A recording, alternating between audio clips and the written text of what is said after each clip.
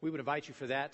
That's a joyous time. Last week was great, and so we trust that you will join us for that again tonight. I am looking forward to it for sure.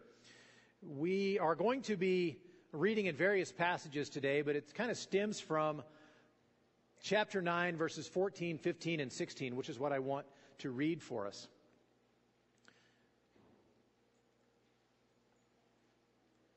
What shall we say then? Is there injustice on God's part?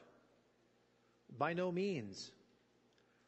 For he says to Moses, I will have mercy on whom I have mercy, and I will have compassion on whom I have compassion.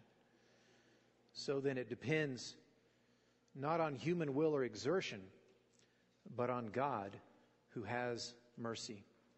Let's pray. Father, we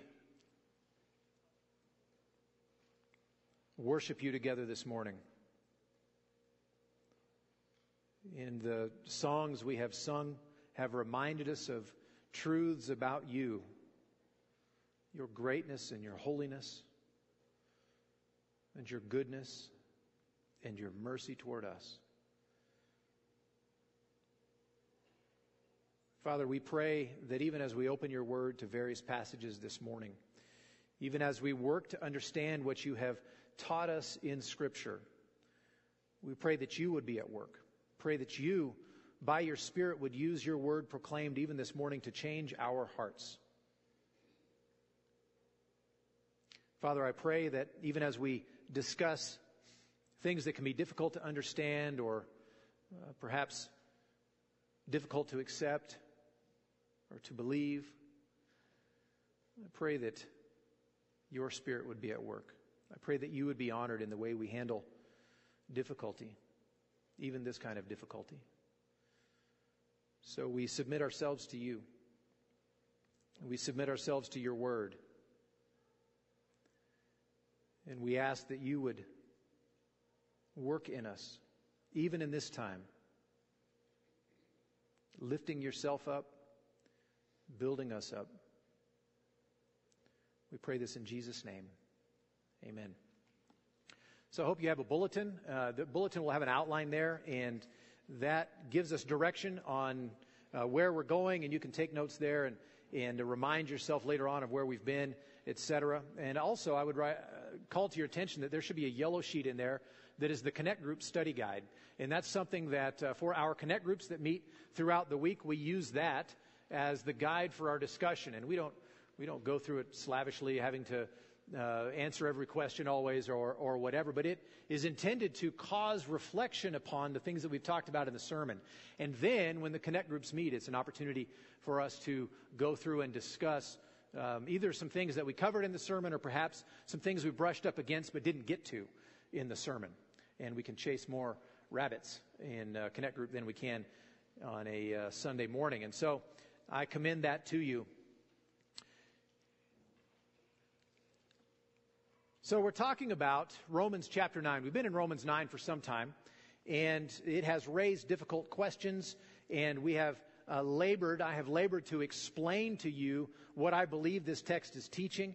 I've tried to make it as clear as I can, and it's a difficult topic, and there's a lot connected to it.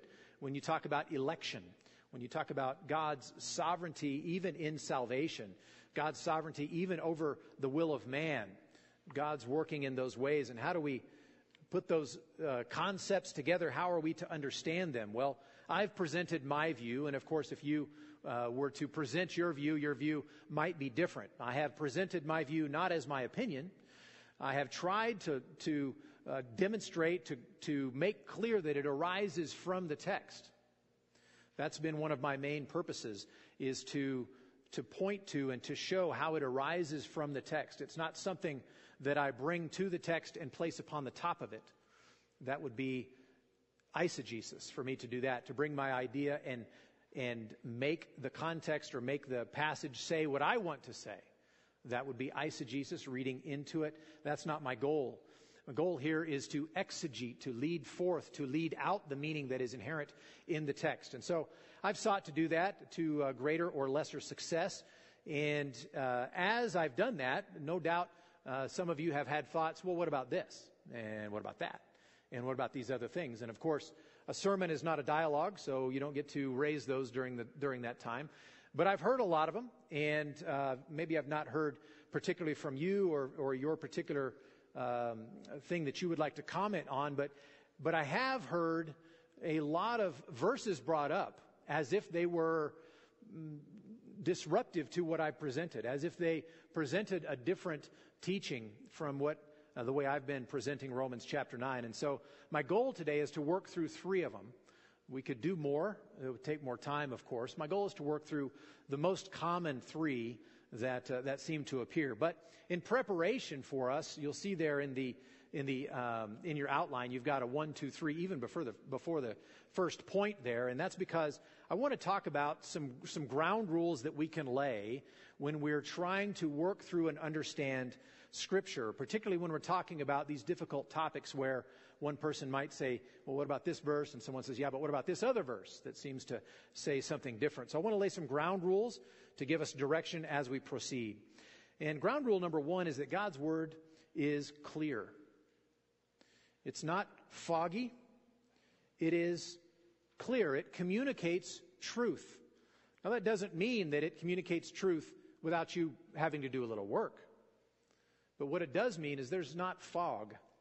There's not confusion in the Word of God. It is coherent. You can apprehend it. You can understand what is there. And so, because of that, because the Bible teaches truth, it teaches coherently, what that means is we don't get to a situation where we have one verse saying one thing and another verse saying something contradictory. We don't pit verses against one another. That's not the way God's Word works. It is coherent. Now, we may have to work, as I said, to understand how these verses that appear to be contradictory or that appear to be so different from one another, how we can understand them together. And that's what we seek to do even today. But God is not a God of confusion. He's a God of peace. And so when He communicates, and He has communicated in His Word, He does so in a way that is not confusing. Secondly, we need to give preference to didactic passages, to teaching passages. The Bible, when it talks about a particular subject, like election or like salvation or name any other topic, when it talks about it, it does so in various ways. Some passages are designed and written to explain to you more in depth about this subject, whatever the subject is. Other passages might brush up against that subject while they're talking about something else. But they'll mention it, they'll brush up against it, they'll make a comment about it, but they're really focused on something different. And so we need to give preference in our understanding to the didactic passages. Those are the ones laying the groundwork that help us understand these other passages that took a glancing blow at our topic, where they drove by and they made a comment about this subject. We need to interpret the other non-didactic passages where Jesus or Paul or a psalmist or something comments in passing about a subject. We need to interpret that comment in light of the passages clearly intended to teach upon that subject. A related one to that is that we need to give preference to clear passages. Some passages are not as clear as other passages. The entire message of the Bible is clear, though we may have to work at it. It's not simple, but it's clear and it is coherent. But some passages, when you read them by themselves, you could think, well, you know, the wording is not super clear. It could be this. Or if we just look at this passage, it could mean this. They're ambiguous. They're not intended to clarify on that topic. Well, those passages would be less clear, and we need to interpret the less clear passages in light of the ones that are very clear. This is what it teaches. You have to do something goofy to believe that this passage doesn't teach what it does on its face. So that's a clear passage, and we need to interpret the ambiguous or the less clear passage in light of the clearer passages. Okay? Does that make sense? That's the third one there. And then fourthly, the fourth ground rule, and this is one that is very important for us, and it's hard to discipline yourself in regard to this. I will do my best this morning, and I always do my best, I hope, to obey this one. And that's that each passage must be allowed to speak for itself. In other words, no leaping off into other passages to rescue my view. So if we're talking about anything and a passage comes up, we're talking about this passage, I need to work to understand that passage itself. I need to try to understand it thoroughly in its context before I go to another verse. Scripture does interpret Scripture. It absolutely does.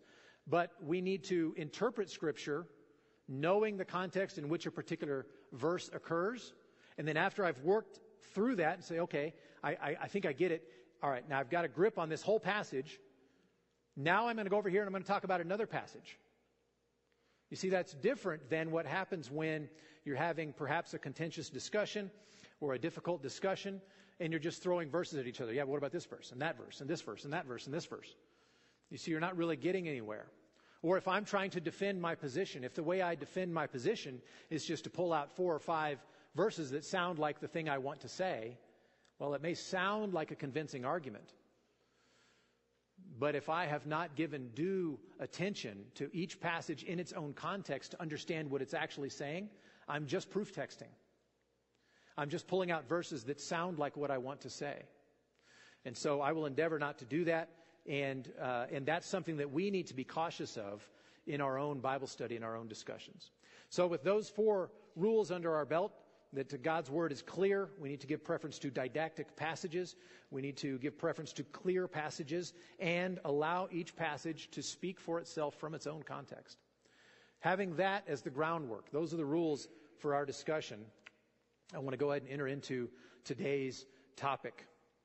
So I have my Bible open to Romans chapter 9, and in verse 18 we read, "So then he has mercy on whomever he wills, and he hardens whomever he wills." Now that sounds like God makes a decision of who will receive his mercy and who will receive hardening. That's God's decision. And that raises an objection right away in people's minds. Yeah, I've read in 2 Peter 3 and verse 9. 2 Peter, not 1 Peter, Brennan. 2 Peter 3:9. We read this. "The Lord is not slow to fulfill his promise, as some count slowness, but he is patient towards you, not wishing that any should perish, but that all should reach repentance." So on one hand, we hear strong statements that God mercies and hardens whomever he wills, his choice. And on the other hand, we read here that Peter says that he does not wish any to perish, but that all should reach repentance. So how are we to understand those two together? Does that mean that what I've been presenting from Romans chapter 9, that it's actually God's determinative will of who will receive mercy and who will not?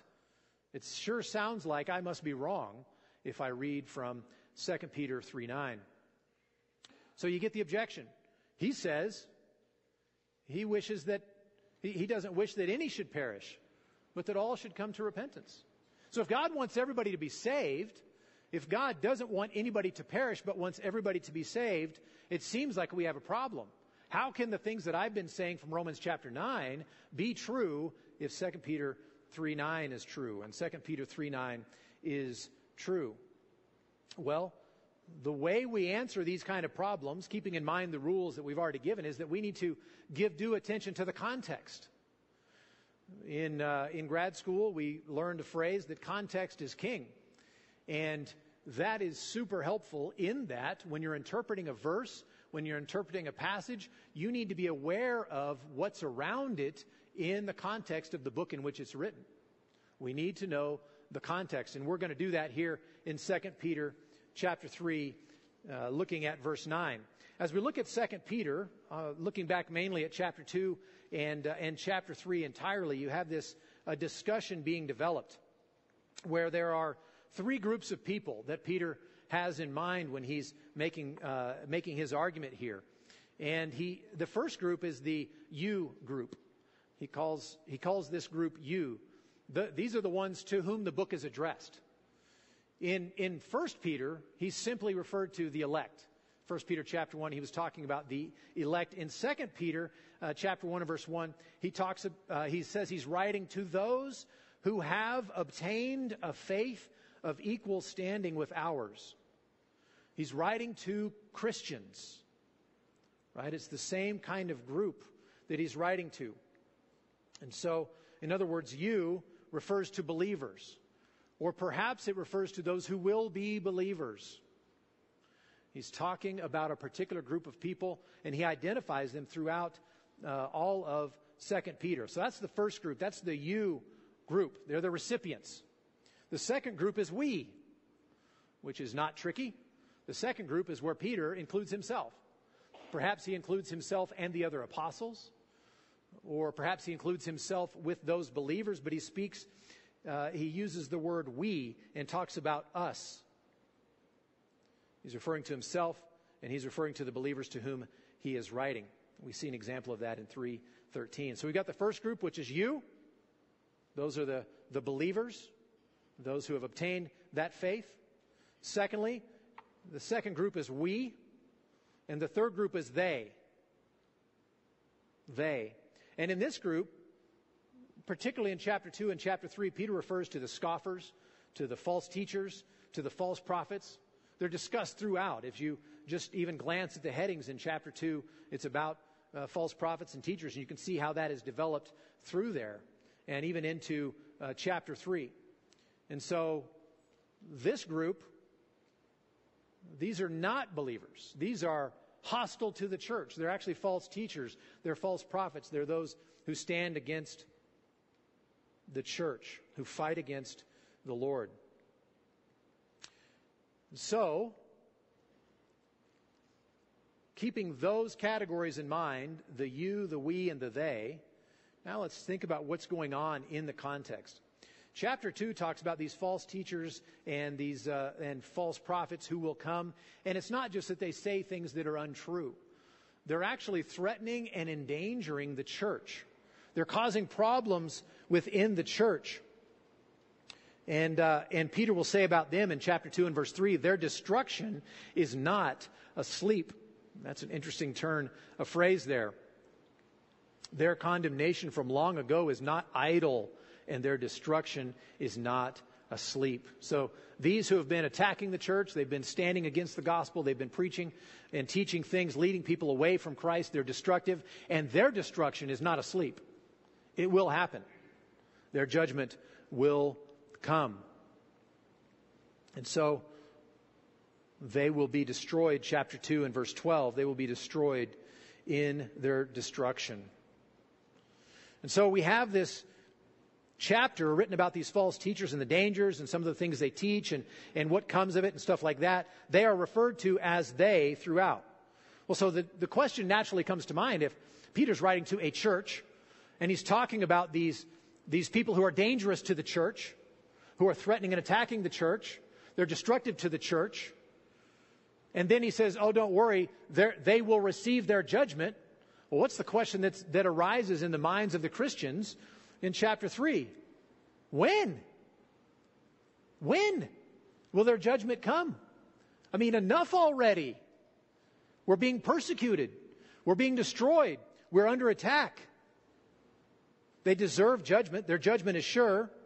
Why are they still running around free? How come we're still dealing with what we're dealing with? When will this judgment that's so richly deserved finally happen to them? Well, that's the question that we have in mind going into chapter 3 and the early parts of chapter 3.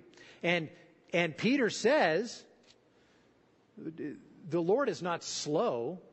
One day is like 1,000 years, and 1,000 years like a day. That the Lord is at work. He will fulfill His promise. And there are those people who say, He's never going to come. Never going to change. Yeah, He said He would come. Where is He? Where is He? He's not coming. So we're going to do what we want. We don't have to worry about the judgment of God. Peter says, no, don't you worry. The judgment of God is coming. The day of the Lord is coming. His timing is not like ours. Verse 8, the Lord is not slow in fulfilling his promises, 3:9, but he's waiting. He's waiting. The Lord is not slow to fulfill his promises, as some count slowness, but is patient. God is patient. He's willing to let time pass. To whom is he patient? Toward whom is he patient? Who receives his patience? You. He is patient toward you, Christian. He is patient toward you, not wishing that any should perish, but that all should reach repentance. So when you look at this verse in its context, it's answering a question: how long? We've been enduring a long time, and we're still persecuted, we're still struggling. And yeah, we know the day of the Lord is coming, but can it be soon? I'd rather it be soon so we could be out of here. We wouldn't have to deal with this. And he says, oh, the Lord is patient toward you. He is patient toward you, not wishing that any should come to perish, but that they would come to repentance. Well, to whom is he patient? He's patient toward those who are going to be saved. He's letting things go long. He's letting the time get long and painful, not just because he wants to go for a certain period of time or whatever. He has a period of time in mind, and that's so that everyone who's going to repent will repent. When that happens, the day of the Lord will come. When that happens, judgment will come. But not until then, because he is patient toward you. Let's say one of you became a Christian last week. Just last week. Well, the Lord was patient with you until last week. What if he had stopped being patient 2 weeks ago? Where would you be? God is patient. He is biding his time, bringing everyone to repentance that he has chosen. When all of the elect have come to know him, then will come the day of the Lord. Not a moment sooner than that. He's patient. He's patient. God doesn't want any of you, anybody in the you category, to perish. But he's waiting for all in the you category to come to faith, to come to repentance. And so when we put the verse in its context, you see that it's not saying what we thought. It's not saying God wants everybody to be saved, and anyone who says different is denying what's going on here. That's not what this verse is saying. He is patient toward a particular group, toward those who are the recipients of his patience. And that is the you category. Christians, believers, or more broadly, the elect. Maybe those who have not yet repented, but are in that same category. And so, he will withhold judgment on the world. He will withhold judgment on scoffers and false teachers and false prophets until such a time that all of the elect have come to faith in Christ. And when that time comes, then, verse 10, the day of the Lord will come like a thief, but not before then. So, what's the application here for us? God is patient toward you. He is patient toward you. And can there be more comforting words than God is patient toward you? But did you know that his patience requires us to be patient? Requires it. Yeah, we're told to be patient. But his patience requires us to be patient. Because when he is patient about something, when he is patient, that means that situation can continue. And I would just rather it end already. But God is patient. And so when he is patiently enduring, when time is going on, like my own suffering, I'm impatient. I want it to be over already. The Lord is patient. He's working his purposes, and that may take time. And while that happens, I need to be patient as well. And so his patience towards other people means that we need to be patient as well. And another application from this passage is that we should take courage in the midst of political and social difficulty. Even if things turn south and go sharply against the church. Take courage. Take courage. That's what Peter said. They were suffering. And they were wondering, when's the end going to come already? When will they be judged? And Peter said, don't worry, the judgment is coming. It will happen, but God is so patient. He is so patient, He even allows that to continue so that more and more and finally all of the elect will come in and come to repentance. And so He is patient, and He is patient toward us, and that requires that we be patient, but it gives us great courage, knowing that God has not forgotten, and the day of the Lord will come, and recompense will happen, and His enemies and the enemies of His bride, they will see judgment. So when we look at 2 Peter 3:9, we see that it's actually talking about something different than what we thought it was talking about initially. And likewise with this next one, 1 Timothy 2:4, go ahead and turn back there. 1 Timothy 2:4.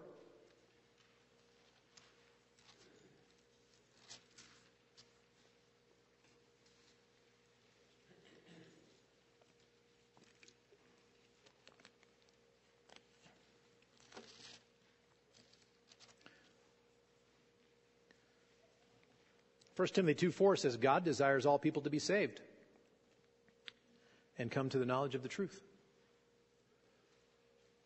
Well, I read earlier from Romans, and I taught something different. I said that no, there are actually those that God wills to harden. Well, which is the case? Which is true? And that's the objection that's raised. This verse is raised in the context of that objection, saying that God desires all people to be saved. It's clear right there. He wants everybody to be saved. And so what do you mean saying that no, He wills that someone be hardened? That He actually makes that sovereign choice? That He has actually got these vessels prepared for destruction? How can you say that if it says right here in this verse that God desires all people to be saved? Well, there are a couple of ways to think about this. And the first one, the response that's usually given, and I think there's merit to this. We talked a couple of weeks ago about the will of God, the will of decree, and the will of command. That we saw in Scripture, for example, with Jesus Himself, that God has said, you shall not murder. But Jesus was murdered. How do we understand that? Well, we read in Acts chapter 2 and in Acts chapter 4 that in fact that was the very plan of God. What these evil men did was the very specific plan of God. What God had forbidden to happen, you shall not murder, was exactly His definite plan, accomplished in the death of His Son. And so here you have an instance where something is commanded by God that it be forbidden, and yet God wills that it happen. So which is the case? Did He will it or did He not will it? Did He wish it or did He not? Did He want it or did He not? And so we talked about God's will and how we understand that two things are going on. One is the command that God gives to us. And He tells us, don't lie, don't cheat, don't steal, and don't murder. And then God's sovereign plan of all things, it was His plan, it was His definite plan, it was His intention, it was His hand at work, Acts 2 and Acts 4, to bring it about that Jesus would be murdered at the same time. And so when we talk about God's will, what God wishes, we can see that on one hand He wishes on this plane, and on the other hand He determines what will happen on another plane. And that is hard for me to grasp. It's hard for me to explain. It certainly can't get my mind all the way around it. But Scripture teaches both of those things are true. And I think that's what is going on here. For example, in Acts chapter 17 and in verse 30, Paul says all men everywhere are commanded to repent. That's God's command to everybody. That's obviously His will. That's His desire. That's His wish. He's commanding all men everywhere to repent. Acts 17:30. So we know that it's God's desire. We know that it's God's will. We know that He's given the command for all to repent. But that doesn't mean that that's how it's going to work out. That doesn't mean that His definite plan, His hand, His intention of what He was going to accomplish wouldn't be different than that. It's the same thing. And so I think that might be a way to understand that when we see this, God desires all people to be saved. Well, we know that because He commanded that all people come to repentance. Acts chapter 17. That's one way this is understood, but there's a better way, and I think there's a more contextual way for us to understand what is going on here. That this verse sounds like it does because we read it by itself. We read it by itself, even when I read it to you. God desires all people to be saved and to come to the knowledge of the truth. But when you read it in its context, then other things start to come to light. For example, we all immediately interpreted what all people means. We all immediately interpreted what all people means. And we came to our conclusions or whatever, but we didn't even think about it. We just made a conclusion. But I want to tell you that that's a word, or that's a phrase, that occurs elsewhere in the context. In fact, at the beginning of this paragraph. So if you look up to chapter 2 and verse 1, just adding context, reading what is here. First of all then, I urge that supplications, prayers, intercessions, and thanksgivings be made for all people. So he used the word in that context. What did he mean by it? Well, again, we interpreted it to mean something, but he tells us in the context what he means. For kings and all who are in high position, that we may lead a peaceful and quiet life, godly and dignified in every way. So he tells us what he means when he says, pray for all people, kings and those in high authority. He gives categories. He gives types of people. If he intended prayer for every single individual, that would be hard to do, by the way. Because even if we were to have a prayer meeting, and let's say it's going to last 24 hours, and you even get to pray in groups of 3 on your own, we're going to pray for 24 hours, and we were to pray just for the people in Fallon, we wouldn't even be able to pray for everyone. We would break it up into categories. Well, I pray for the doctors, and I pray for we would break it into types of people. And Paul does the same thing. He says, pray for all people, for kings, and all who are in high position, that we may lead a peaceful and quiet life, godly and dignified in every way. Why does he have to say that? Why does he exhort them to pray for kings and those in authority? Because the kings and those in authority were the ones who were persecuting them. They were the ones who made life difficult for them. And he says, pray for all people. Now, I know you heard me say pray for people like you. That's not what I said. Pray for kings. Pray for those in authority. Pray for those you don't like. Pray for those who are of the wrong political party. Pray for those who have the right to cause difficulty and even harm to you. Don't just pray for your friends and those like you. Pray for those people as well. Pray for all types of people. Pray for all groups of people. Specifically for kings and all who are in high position, that we may lead a peaceful and quiet life, godly and dignified in every way. This is good, and it is pleasing in the sight of God our Savior, who desires, that same phrase, all people. He's already defined what he meant by it. He's already defined it. He desires all types of people, all kinds of people, not just people like you. Not just the people from the one political group, not just the one economic group or the one race or whatever. He wants to save people broadly. Just like he exhorted to encourage, to pray for people broadly. God wants to save broadly. Pray for all types of people because God desires all types of people to be saved. He's not urging that we pray for every individual without exception. When he's defining the term all people, it doesn't mean every individual without exception. It means all people without distinction. So both times we have this phrase being used in verse 1 and verse 4. It's used in the same way. It's used in the same way. And if you're going to say it's not, if you're going to say, no, there's a difference, then it's incumbent upon you to give the argument for why from the text he's using it differently. My argument is he's using it the same way. And the application for us is clear. It's clear. We need to pray for people that are different from us. We need to pray for the people we don't like. Those lousy, whatever you just filled in there, pray for them. Pray for them. God wants to save even people like that. Even people like that. So we need to be praying for those who are in authority, for our government officials. Have you noticed that very often the peace and the quiet that the church endures or enjoys is the result of decisions made by the government? Boy, I hate to admit that. I'm just as Nevadan as anybody. But I'll tell you what, there are masks in the audience because our governor said so. There are certain restrictions that we have because our governor said so. That our lives have been changed in certain ways by the political authorities that are over us. And so when he exhorts prayer, praying for them, a part of what you're praying is that we may lead peaceful and quiet lives, godly and dignified in every way. So pray for them, that they would make rules, judgments, determinations, etc., that would contribute to peace. So pray for all types of people. God may even want to save some of them.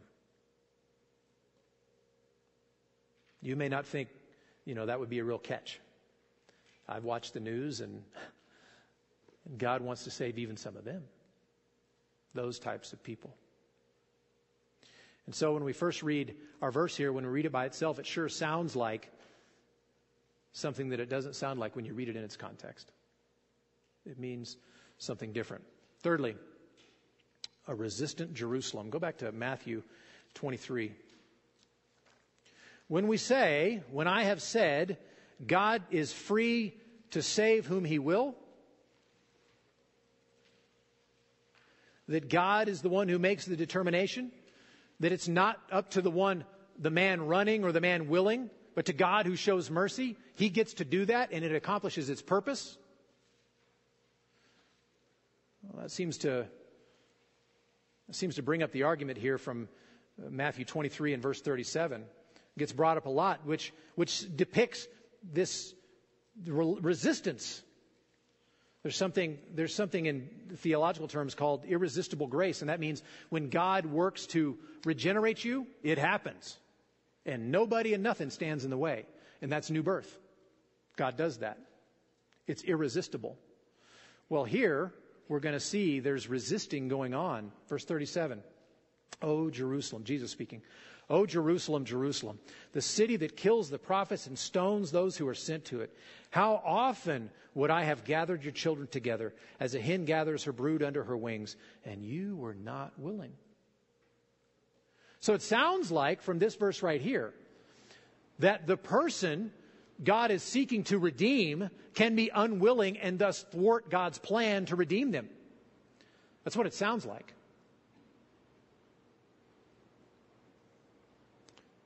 But again, let's read the context. Let's read just the context of chapter 23. What is going on? Because Jesus didn't just, woke up one morning and said, "Oh, Jerusalem, Jerusalem." It's recorded in a context. And in this context, you see it, the chapter head for 23 is 7 woes to the scribes and Pharisees, or something like that. A woe is like a statement of judgment, misery.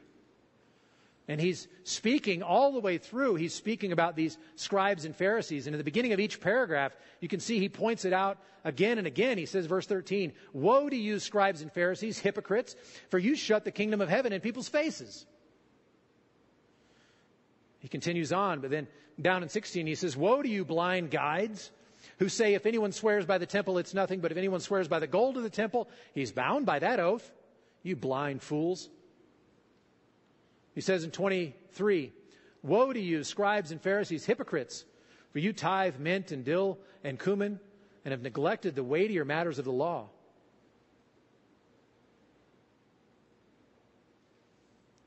The scribes and the Pharisees that he calls hypocrites again and again and again, they are the ones that in the first paragraph, they tell you what to do, and they will not do it themselves. They actually stand in your way. They are hypocrites. They tell you one thing, they do another thing. You shut the kingdom of heaven in people's faces. And he continues that. The 7 woes are all related. The 7 woes are all about the religious leaders, the scribes and the Pharisees, and how they stood in the way of God's work amongst his people. And with that being said, the 7 woes being declared, and the reasons for those 7 woes being declared, in light of that, who's he been speaking to? Scribes and the Pharisees, the leaders. In light of that, verse 37, "O Jerusalem, Jerusalem, the city that kills the prophets and stones those who are sent to it." Well, who's that? Who's Jerusalem? The entirety of the city? No, it's those who have been stoning the prophets and killing those sent. It's the leaders. I'll prove it to you. How often would I have gathered your children? Very, very often when this is quoted, it's quoted without those words. It's quoted as, how often I would have gathered you, but you were unwilling. I wanted to do it. I really wanted to bring you salvation, but you just wouldn't do it. You weren't willing. You resisted my irresistible will. And that's not what it says. He says, how often I would have gathered your children, Jerusalem. Speaking to Jerusalem, speaking to the religious leaders that he's just been decrying for 7 woes all through chapter 23. And here he gets to the end and he says, Jerusalem, Jerusalem. How often I would have gathered your children like a hen gathers her chicks. And you were not willing. Who's he condemning? What's he talking about there? Is he saying that a person is able to resist God's will to regenerate him, to make him new, to give him new life? That's not what he's saying.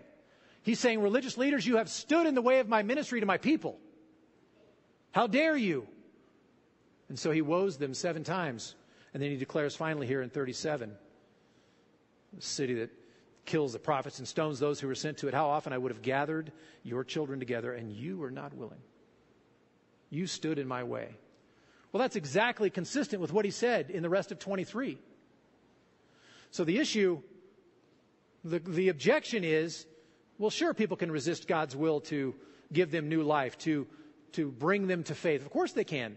It says right here that God tried to work with his people and they resisted. That's not what it says. This is an indictment upon the religious leaders. God wanted to work with his people, and the religious leaders were disobedient all along. And so this is not an issue of a person rejecting God's saving work because he was unwilling. What's going on here is a religious leader who's supposed to be ministering for God is instead hindering God's people. That's what's going on in this passage. It's got nothing to do with the topic of irresistible grace. It's not about God's Spirit calling an individual to saving faith. Rather, it is a pronouncement against religious leaders in Jerusalem, the center of Israel, the religious center of Israel, who have sinfully and selfishly misled the people. They've not served as stewards and shepherds of God's people. They have been hindrances. And so Jesus told parables about this. The hired man leaves. Remember? So there's application here as well. There's application to me. There's application to the elders here at Parkside. We dare not stand in the way of God's work amongst his people. I don't ever want to hear Jesus say this kind of thing to me. This is spoken to the religious leaders because of what they've done. Well, it turns out I'm a religious leader. Turns out the elders at Parkside are religious leaders. And so we take this caution very, very seriously. We feel the weight of it.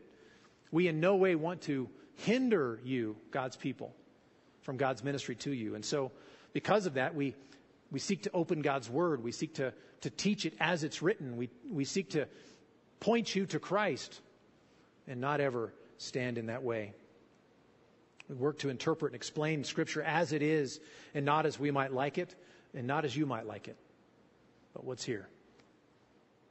So the first application is primarily to the elders, but those leading Bible studies, those parents with children.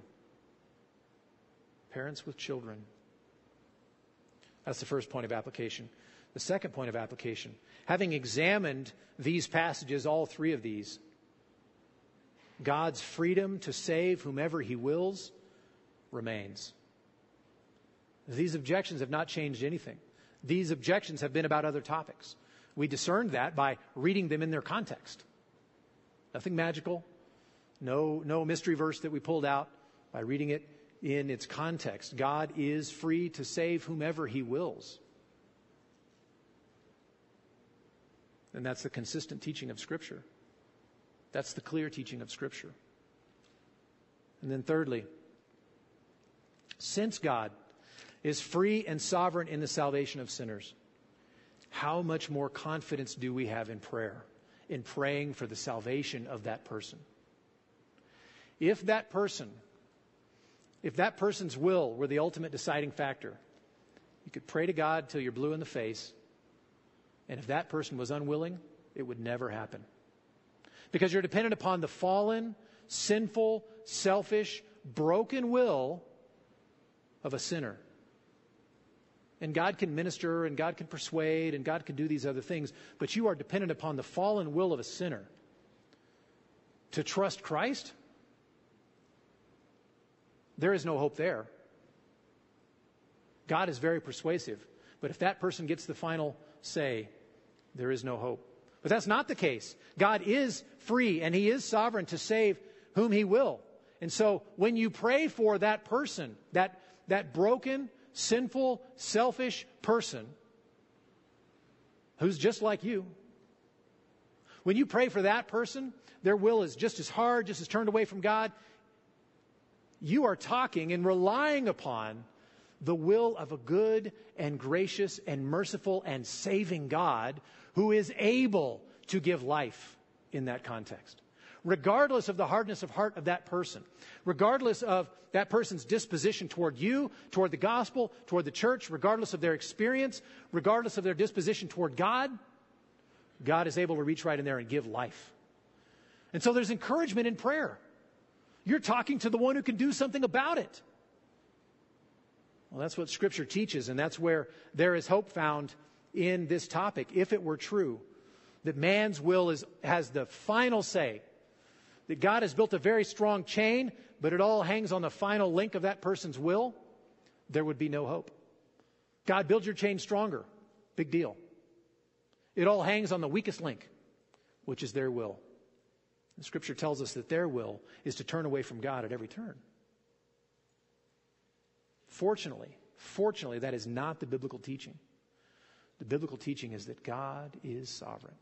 He is in control. And when He builds the chain, He builds it all the way. And so you can pray and ask Him. You can pray and ask Him. Will He save that person? I have no idea. I don't know. He knows, but you don't know. But you can ask Him. He has the power to do so.